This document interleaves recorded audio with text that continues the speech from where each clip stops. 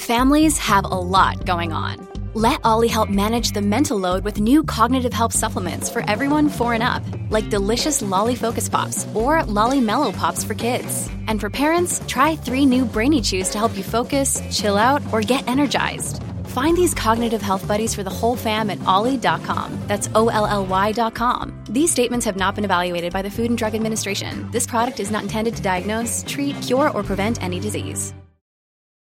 Look, Bumble knows you're exhausted by dating.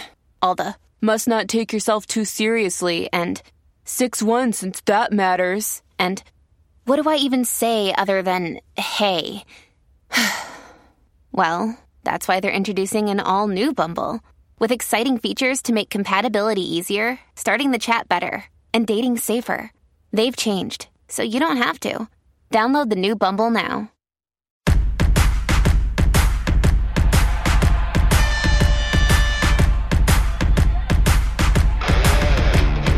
Welcome to Foreplay Radio Sex Therapy with your host, Lori Watson, sex therapist and author of Wanting Sex Again, and my co-host, Dr. Adam Matthews, couples counselor.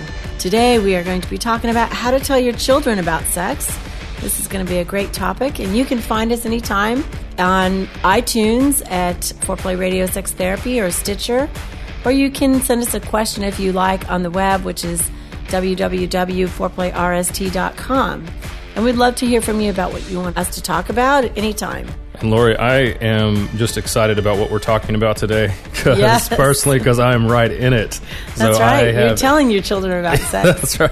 My children are probably having sex. I have a 7-year-old, almost 8-year-old, and we are just in the midst of talking actively about what and how we are going to talk to her about this topic. So I want to be a learner today. I want to listen and help you let me figure out what we're supposed to do.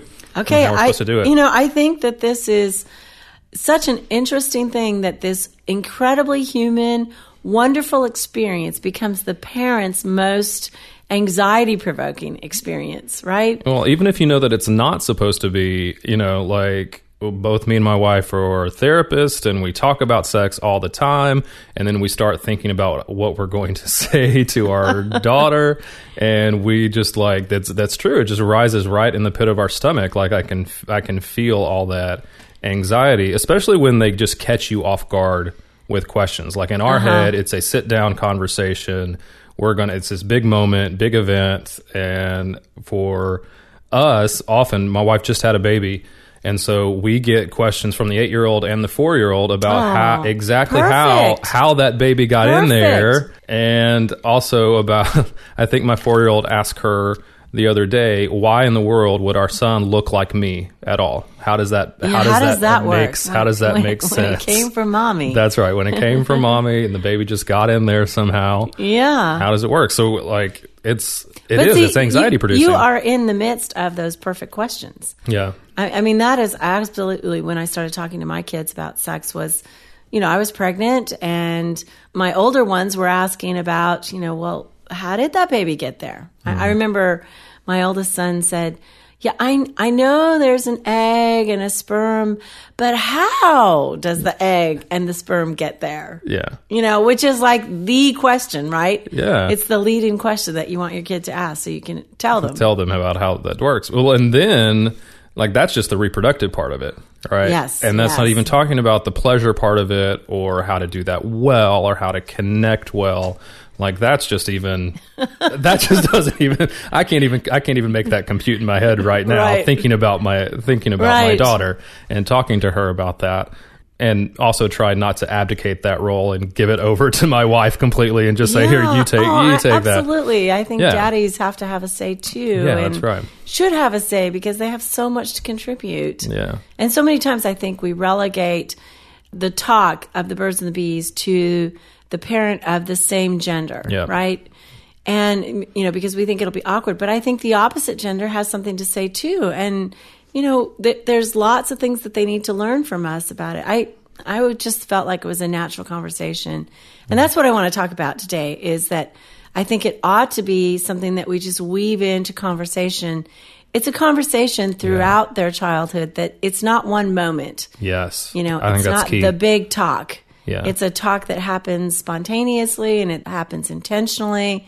And there are certain times that we need it to happen intentionally. So Yeah, and certain times where it can just be a part of our relationship with our kids rather than this one big event. I know you said something to me that really changed my thinking about this. Good. And I want you to talk about it a little bit more. And that was when we were talking about this before, thinking about the idea that my kid, once I had this conversation, that she was going to lose something, that she was going to lose her innocence, I remember you saying that she was going to, that it was going to burst something for her. Right. Like it was going to burst her innocence in some way. Like I was in the same way of like telling her that there's no Santa Claus. Yeah. It was going to do, right? Right. And this is the opposite no Santa Claus that's talk, right. Adam. That's right. There is an orgasm. Come on. Yes, it's a good thing. There's presents. It's real. And you said something of looking at it as not as a curse that we're inflicting on our children, but rather looking at it as a gift that we're giving them. Yeah. And that really began to change my thinking. I'm wondering if you can just say some more about that and how you're thinking about that. I mean, I think that what I heard from you was all this angst about, the fear. And so many parents do approach the conversation of, I'm opening the door to something where my child could get hurt. I mean, we know there's heartbreak, right? I mean, this is about love and romance and giving yourself and getting your heart broken. And then there's the fears of molestation and violation and rape. And I mean, it's like there are terrible things having to do with sexual touch also that we worry about as parents. Yeah, well, we've actually had those conversations with our kids about trying to protect them against touch, which is an ironic thing. But I'm going to tell the other parents out there how to do it right. No, I'm kidding. I know. And I think that started to change my thinking because we need to separate those conversations. Do you think those are separate conversations? Or you think they're and I really feel strongly that the first conversation, the first messages have to be about pleasure and joy and love. You know, that this is something delightful and wonderful and the gift. Yeah. You know, so that there's a context. And then there's this tiny little shadow over here. But so many parents think, okay, I don't want to tell my children about sex because their fear, right? If I tell my children, their minds are going to be thinking about it and then they'll be promiscuous. Yeah. Then they're going to want to experiment. Yeah. You know, it's such a temptation. But children are at different developmental ages. They don't think about it in that way. And I think really the conversation starts in infancy. I mean, we lay down when we're taking care of our children, we're changing their diaper, we're looking at them and gooing at them. We lay down a capacity for intimacy. The mother holding the baby, you know, that perfect distance from the crook of her elbow to her eyes, you know, that gaze distance actually lays down the sense of self-esteem. And because babies are their bodies, you know, they are one with the body still. They think of themselves as intrinsically good when they feel that smiling face, that warm sunshine. And I know that sounds crazy, but those really are the beginnings of the touch, the sense of giving them that love comes physically and that their needs, which are many physical needs, hunger, need to be changed, they're wet, need to be held, all of that we tell them it's good when we meet those needs. Yeah, and so that you're saying that begins to become almost a foundation of emotional intimacy, which is a foundation of physical intimacy as well. And right. I mean, the body and the mind are just one at that point. Yeah. And I think, too, you know, those are the years that we're starting to name parts of the body. It's like forehead, nose, chin, penis, clitoris, vulva, vagina. Yeah, I mean, we actually need to say all the right words. And, you know, babies reach down, they touch themselves. And, I mean, many parents get real anxious about that. I mean, first of all, they're changing it, maybe a dirty diaper, and they're like, oh, wait, don't put your hands there. You know, but many times they're not changing a dirty diaper, and parents are still anxious about a child reaching for their genitals. But the children are just kind of exploring their bodies, you know, trying to touch everything. And it turns out that touching their genitals feels good, you know, and that's natural. Surprise. You know, so we just need to smile at them and say, yes, you know, that's what this is. This is, you know, this is your penis. This is your clitoris. You know, that's a special place. Yeah. and then smile and then change the diaper. I mean, no big deal. And that has to do a lot with our own anxiety as parents, right? And our own anxieties about our sexuality and being able to just talk about it in normal, everyday terms, like almost by making it, by calling it, calling the penis by, I don't know, what do you call it? Your bobo or your, I don't know what parents, wee. Yeah, like it's almost making it foreign and almost making it something that we don't talk about like we talk about everything else. Yeah, and I think parents are a lot better at calling a boy's penis a penis than they are about calling a girl's genitals by their right names. Yeah. I mean, I gave this talk once, and I give this talk a lot, and I, talk to college students, and I talk to women's groups, and sometimes mixed couples groups, and I often ask the women, how many of you had your genitals named by your mother? How many of you had your clitoris named and you knew the name of the specific sexual spot on your body? Hardly anyone ever raises their hand. And one woman kind of looked at me funny and she said, like my mom would have called it like Josephine or Susie or like how boys name their penises. Like, did my mother name my clitoris? Oh my God. I just thought that was a hilarious comment, but no, I mean, named it saying it was a clitoris, which is, the sexual universe for a little girl. Yeah. And how many parents do it. And sometimes there's euphemisms or there's generalities. A lot of parents call the genitals like, that's your vagina. Well, it's actually not their vagina. The canal is the vagina and the whole thing is the vulva. And they're like, oh, that just sounds so sexual. And I'm like, well, that's what it's called. And I had friends who were, had a baby girl and they were naming, telling me what they were doing when they were giving her a bath. They said, we wash the front bottom and the back bottom. And I said, oh no. You're not going to call it that. The front bottom. No, you're going to call it by its right names. Yeah. And I explained kind of why. And I think this brings us to about age 2 and 3, when the child is learning mastery over their genitals, right? They're toilet training. They're learning how to use the bathroom all on their own. And, that to me should be long and slow, especially if parents cannot be anxious about, well, my kid got toilet trained faster than your kid or this brother or, kids by and large are toilet trained by kindergarten. And I think parents should just relax. And the process goes slow. Yeah, because it actually develops sexual problems later on when you rush toilet training. Yeah. Well, and it seems like part of what we have to do as parents is a lot of what we're talking about is just relax about this whole process. Yeah. Name things what they are, go slow, let it be continual. Breathe through this process, so to speak, is just take a deep breath and just allow this to happen naturally and in specific moments where we can reinforce positivity around our kids' sexuality seems to be a place to really start. And it sounds like it's almost starting from birth that we're reinforcing a lot of what we think about sex. Yeah, and I think your kids asking, where babies came from at these tender little ages, it often does start with reproductive questions. I think that we should tell our children how they were made first, because children are made differently these days. And so we should talk to them specifically as parents about first how they were made and then oftentimes how intercourse works. I remember my then, I think, 4-year-old asked me, how did the baby get into your tummy, Mommy? And I said, well, it's kind of like a puzzle. Remember how boys have special boy parts like a penis? Well, a woman has a special part called a vagina. And it's kind of like a puzzle. They fit together just like a puzzle. And it feels very nice. And, and this is how parents make love and how they express love. And then that's how a baby is made. And they're like, oh, okay, I'm going to go play with some blocks now. Yeah, that's right. That's right. When it is natural to us, it is natural to them, and it fits into their world of play and look at that squirrel and let's go. Yeah. It's all integrated in their mind. Yeah. As long as we let it be integrated and we don't get too embarrassed or anxious. You said we've had that conversation of protection. And I believe that in the early years, the parents are the protector. We don't want to psychically burden a child with the need to protect themselves. Yeah. We can give messages like, I think we need to be very careful about who are their babysitters.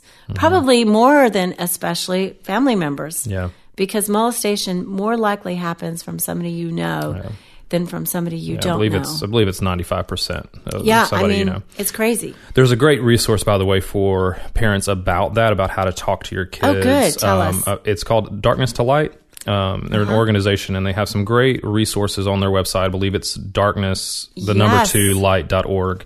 I highly recommend. There's some trainings you can find out to go to, but there's specific things, because I think there's two directions that you go there. You want to talk to them about safe touch and about being able to talk to you about it if somebody else does that, touches them in a way that is inappropriate.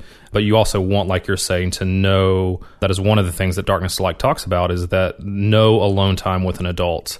Right. And being able to talk specifically about that, then your conversation is able to kind of talk also And I realize about pleasure. This is sexist, but by and large, the statistics show women do not molest, children. It's male.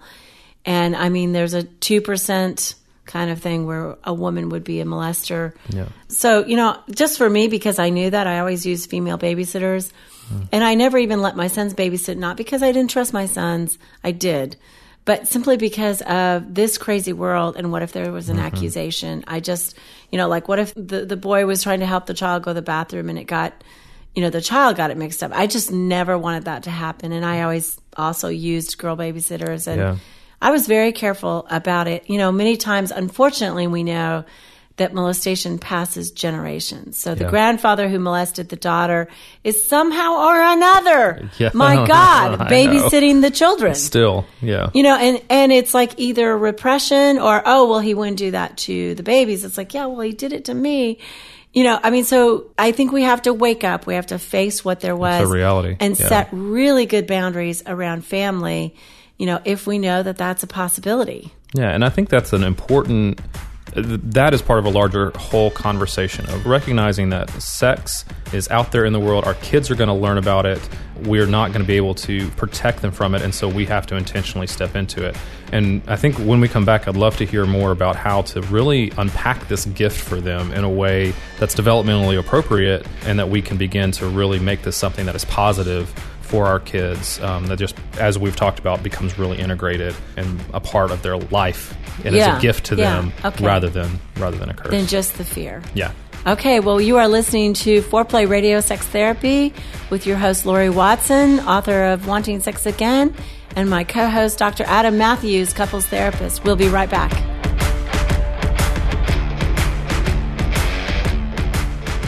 Wanting Sex Again.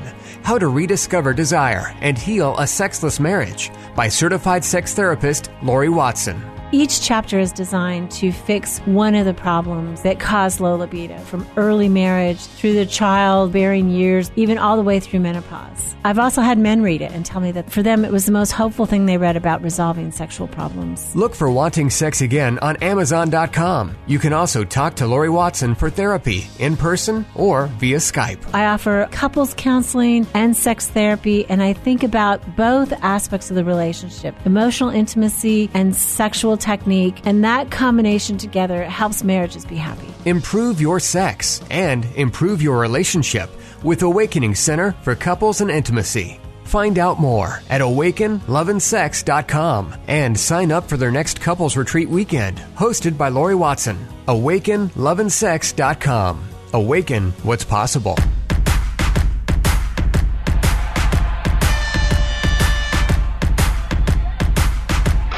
Welcome back to Foreplay Radio Sex Therapy with your host, Lori Watson, author of Wanting Sex Again, certified sex therapist, and with Dr. Adam Matthews, couples therapist.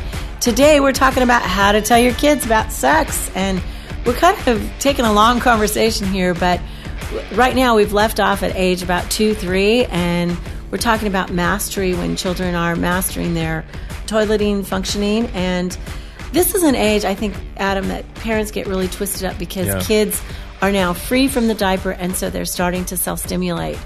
And I get more questions than anything else. Oh my gosh, what do I do? They're starting to grab themselves. They won't stop playing with themselves. Hands are down their pants. Yeah, hands are down their pants, and they won't stop. They're doing it in the living room. What do I do? Yeah. And, they tell me sometimes, parents say, I get real mad at them and tell them to stop that. And My whole thing is this is very natural. They are discovering their genitals. It does feel good. It's not really sexual for them at this age. Right. It's about their body. Yeah, it's about exploration and discovery, right? Right. And little girls actually can come to orgasm at that age. You know, they can actually have orgasms, believe it or not, from the womb. Really? Yeah, through just about the grave. Oh, wow. Yeah, that is a female capacity, which is phenomenal. Boys, I'm not going to lie, I'm a little jealous. yeah, I know. There are a lot of good things about being female. Yeah. But I mean, I think what we want to do is smile, say, yes, that's your body. It feels so good, you know, but it's something that you do in your own bed. Everybody does that, and everybody does that in their own bed at night. We don't do that in the living room. So we redirect for privacy, but we don't necessarily say no. I mean, we can say, you know, it's not the appropriate time for that. Take your hands out of your pants. You know, I mean, fortunately, my kids were always telling on each other, Mom, you know, he's got his hands out his pants again. You know, so it's always easy to just say, okay, you know, that's something you need to go in your own room for or whatever. That's just giving it some context. It's not saying stop it. You're stop it now, or what are you doing, or being shocked at it. It's just giving it context. And it's also saying, you know, giving a message, this feels good. Yeah. And it's your body. It belongs to you.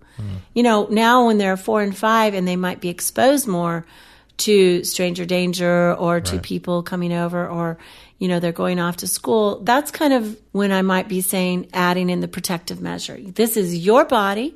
It's only for you to touch. Or maybe a doctor, if they had a very good reason to look at you, or mommy and daddy when we're helping you with a rash or getting you cleaned up, you know, and no grown-up ever asked you to touch their private place. That's really not a right thing to do. And if they ever did, you would tell mommy right away. You would tell daddy. Right? So we add in a protective message, but hear the tone in my voice. It's not full of dread and angst and fear.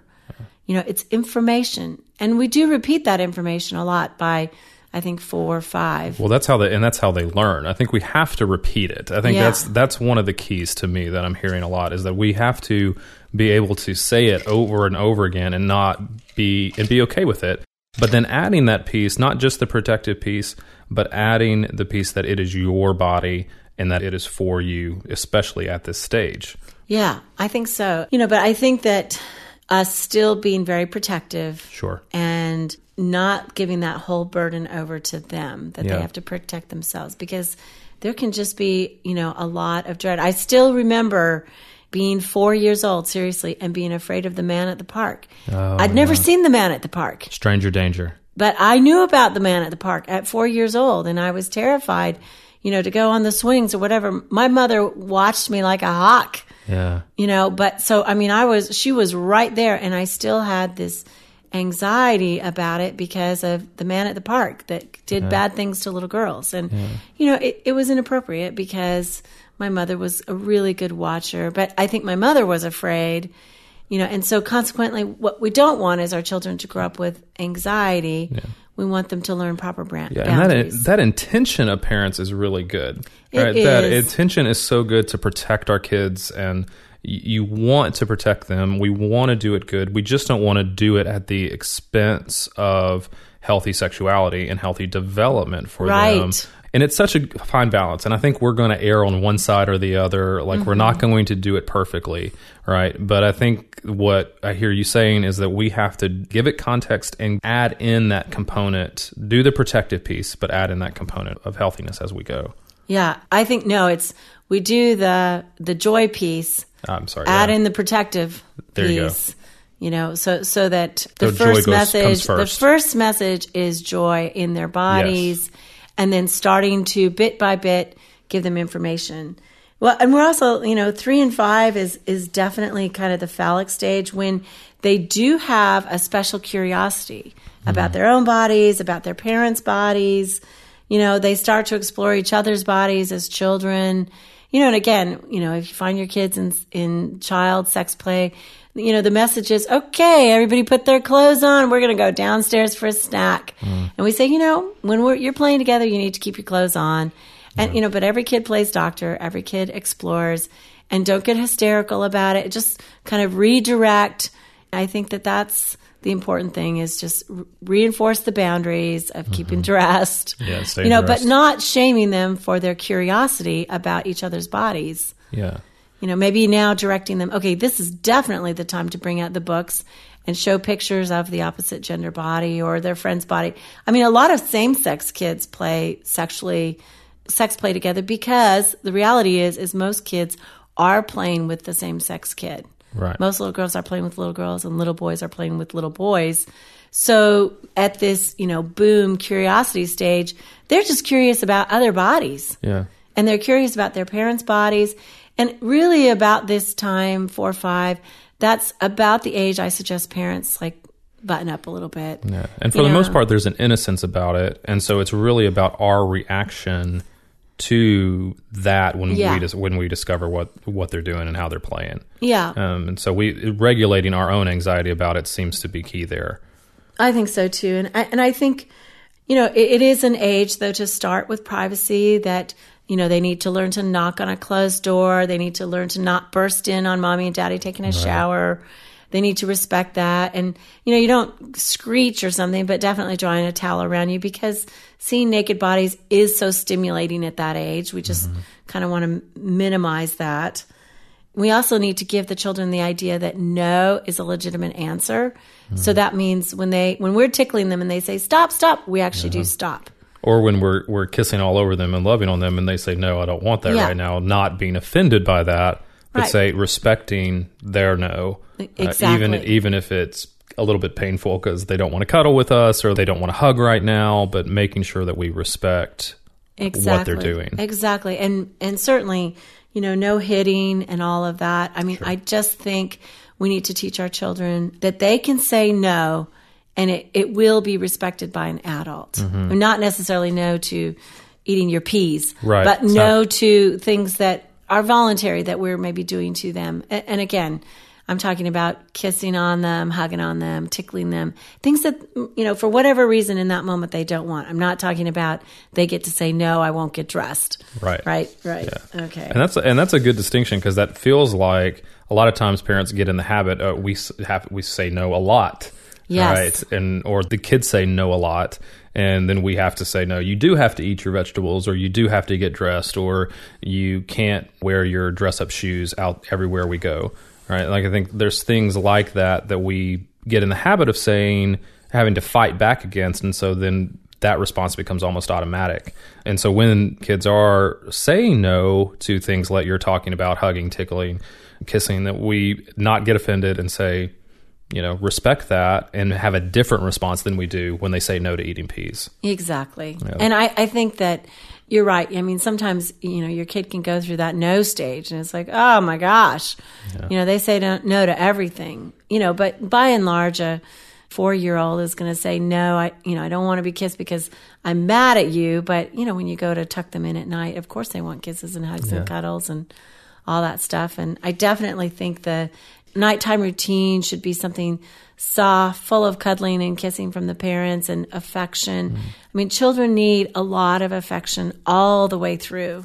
Yeah. You know, we need to be comfortable with that. And, you know, even if they go through a stage where they can't be hugged, like maybe adolescence where they don't want to be kissed goodbye before they go to school, you know, still you can ruffle their hair or squeeze their shoulder or some way of touching that is acceptable. Or even ask. I think that's one of the things that we've started doing with my 4-year-old is she wants to say, no, daddy, no kisses right now. And no I say, kisses. so, well, can I have a hug then? And then, of course, she gives me a big squeeze and hug. Oh, right? And so, you're such a good daddy. I hope so. But yeah, I mean, I think asking them also is empowering as well for things like that, because that gives them some element of control over what happens to their body, you know? And so as a parent, I want to be affectionate with my kids, but I also want them to be able to say no, or to ask, to say, you know, can I give you a kiss right now? Or I really want to hug you. Can I hug you? Like, and that also just communicates that there's somebody that wants to do that. Right. And so doing that, I think, really like gives them some control, empowers them, and helps them later on to be able to say no when they need to say no. Yes. And make that clear. And I think about 6 and 8, I think children are still sexual, but it kind of goes underground. We call that latency, where they don't seem to have as active of interest in it like they do at 5. Yeah. 5 is curiosity, 6, 8, not so much. Is this when boys have cooties, girls have me. cooties? Is this that stage that we're talking about? Absolutely. And they don't seem to want to talk about it. But this is something I said in a talk the other day, and I terrified everybody. I said 8 is too late to tell your children about sex, because the way the media is today, the way, what they could see on a computer, maybe not yours, and God forbid, let's mention that as a protection, right? Yeah, absolutely. We desperately need to put screens on our computers, screening software, so that the children are not exposed to pornography. And the children should not be exposed to violence and sex on television. Yeah, absolutely. And so many kids programs, especially if you've got an 8-year-old watching television with a junior higher, right? I mean, the junior higher might be listening to high school television shows where they're talking about sex all over the place. Yeah, or things are hypersexualized Right. in subtle ways too, where that becomes something that introduces concepts way too early. Yeah. For kids. Yeah. So, I mean, 8 is too late is about, some parents were like, well, I've got my kid in a Christian private school and they're not exposed to these things. Well, they I would absolutely say, are. actually those Christian private schools still, those kids, we don't know what's going on in their homes. And I think the issue is we want, as a parent, to be the first resource. We want to tell the story. This is one of the greatest stories that we can ever tell our children. Right. It's a story about love and connection and excitement and desire. That's a great story. And we want to tell them. Yeah. And we want it to come from us, I think. Yeah. So, hopefully. Because the messages that are coming from other places we don't, like you said, we don't know. They're going to be twisted. They could be repressive. They could be hypersexualized. They could be wrong. They could be wrong. Yeah. Just wrong information. And so, I think that's just really good of wanting it to be from us and wanting it to be from the story that we get to unpack for our kids. That is I'm coming around to your way of thinking, of seeing it as just a beautiful thing that we get to give to our kids. It's a great, exciting story. And I think, what do you tell your kids at 8? By 8, definitely you want to start talking about love and desire. When people love each other, they feel these really strong feelings for each other physically. They want to touch each other, and they want to share that. I started introducing the idea of respect, that this is something that, people do when they love and respect each other. And I think by 10, I know I had told my oldest son, all these ideas about, girls really need respect and they like romance and, something or another. But he's fed back to me. He said, so boys like the sex part and girls like the romance part. And I'm like, oh my gosh, I totally blew that. No, girls like the sex part too. And I remember him saying, they do? And I'm like, oh no, I way overkilled that. Yeah. Because obviously I want to give him the expectation that girls enjoy and love sex too. And we want to, give our daughters that expectation too. Yeah. So, even people who are studying in this, you guys, we can do it wrong too. Right. There's no right answer. There's no perfect way to do it. Everybody makes mistakes. The good thing is it's a long conversation. And so we're going to keep having that conversation. You're in a conversation with your son, and he's comfortable enough to reflect back what he's thinking about sex. And so then you're able to begin to balance that out and say, oh, no, I unintentionally I sent gave you this the wrong message. idea here. Yeah, and so then you can balance it out. But that continual conversation that you started weaving in them from a very early age allowed that kind of correction to take place that wouldn't have been there otherwise if it was just a one-off conversation. Right. And I think by 8, that's an opportunity to add your context as a parent. When do you believe sex should happen? Is it, just with marriage, or is it, when they grow up and go to college? And my sense is we want to push out the sexual experience until, this is my own idea, until the self is formed. And I kind of believe that in high school, it's not likely that the self is formed yet, because what happens is when teenagers love each other, and we're getting there, that it can be integrated as something good, but I think that overall the self is not formed. So at 8, what I'm telling my children is this is something that adults do, or this is something that mommies and daddies do, with each other to express love, so that it's pushing that framework way out, even though their culture is pushing them for it to be a teen experience. I think I want to underscore something you said there too, because I know we're going to have a lot of people that everybody has a different idea about when sex, quote unquote, should happen. And I think that as a parent, you get to introduce whatever that context is and that idea to your kids. And so this is when you're saying in that kind of 8-year-old range that you get to begin to introduce that, and that begins to get to form, and tell them why you think that's appropriate, why that's a better way. A better way. Yeah. Sure. And so I think that's really important. Right. And I think that from 9 to 12, certainly at that age, but really by 6 and 8, they need the good touch, bad touch talk. Right. And by that age, they need to know the slang words. They need to know that they can ask us all the questions. Which means we need to know the slang words. Yeah, exactly. Yeah, that would be good. That would be good to know that. I think parents worry, though. They really worry. If I tell my kids about this, are they going to want to go experiment? Are they going to be promiscuous? And I got to say, the research shows, the statistics show that if mothers, this is particularly for mothers and daughters, if mothers tell their daughters about sexuality and the word comes from the mother, the daughters are less likely to be promiscuous because there's an open conversation. I mean, like the actual word. Not the actual word, but the word about sex, the conversation about sex, okay. Comes from the mother. I think what it's saying is, obviously, if a mother can talk to a daughter about it, she has a relationship with her, right? And oftentimes, kids who are promiscuous are looking for something that is missing at home, right? They are looking for love and bonding and attention, sexual pleasure, certainly, but what we want to do is have the conversation early, our way, our sense of it, good information, the right words, decoding what's out there. And that kind of relationship is the relationship where kids are growing up in, safe and secure, and probably not necessarily going to need early sex. Yeah. So, Lori, if we think about kind of like the main idea of what we're talking about today, what are your kind of like takeaways, a couple of takeaways from our conversation today that you would want people to know? Okay, good. Okay, so number one, I think, joy comes before protection. Yeah. That's the big one. Number two, I think give them their body as a gift. Yeah. That this is their body to be enjoyed by them, and that's a great thing. And number three, it's one of the greatest stories we have to tell. Oh, that's so good. That's so good. I think the only thing I would add to that, as adults, we have to deal with our own anxiety about talking about sex. Yes. If we cannot talk about it, our kids are not going to be able to talk about it, and they're not going to talk to us about it.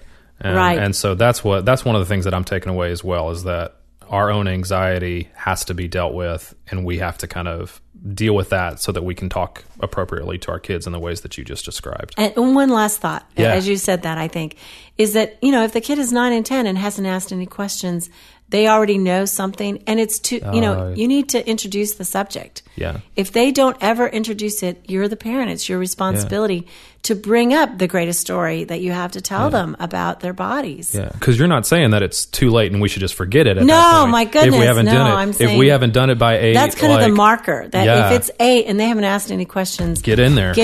Yeah, start talking about it. Exactly. It's been such a fun conversation. I know. Okay, and we're going to talk. Our next podcast is going to be about teens and sex. So listen up, and that'll be coming next. This is Foreplay Radio Sex Therapy with sex therapist Lori Watson and Dr. Adam Matthews. Thanks so much for listening. Find us on the web, on Twitter and Facebook, and foreplayrst.com. Hey, help us stay on top here at Foreplay. We'd love it if you would subscribe and share it with your friends. And please take 1 sec and rate and review us. Thanks so much.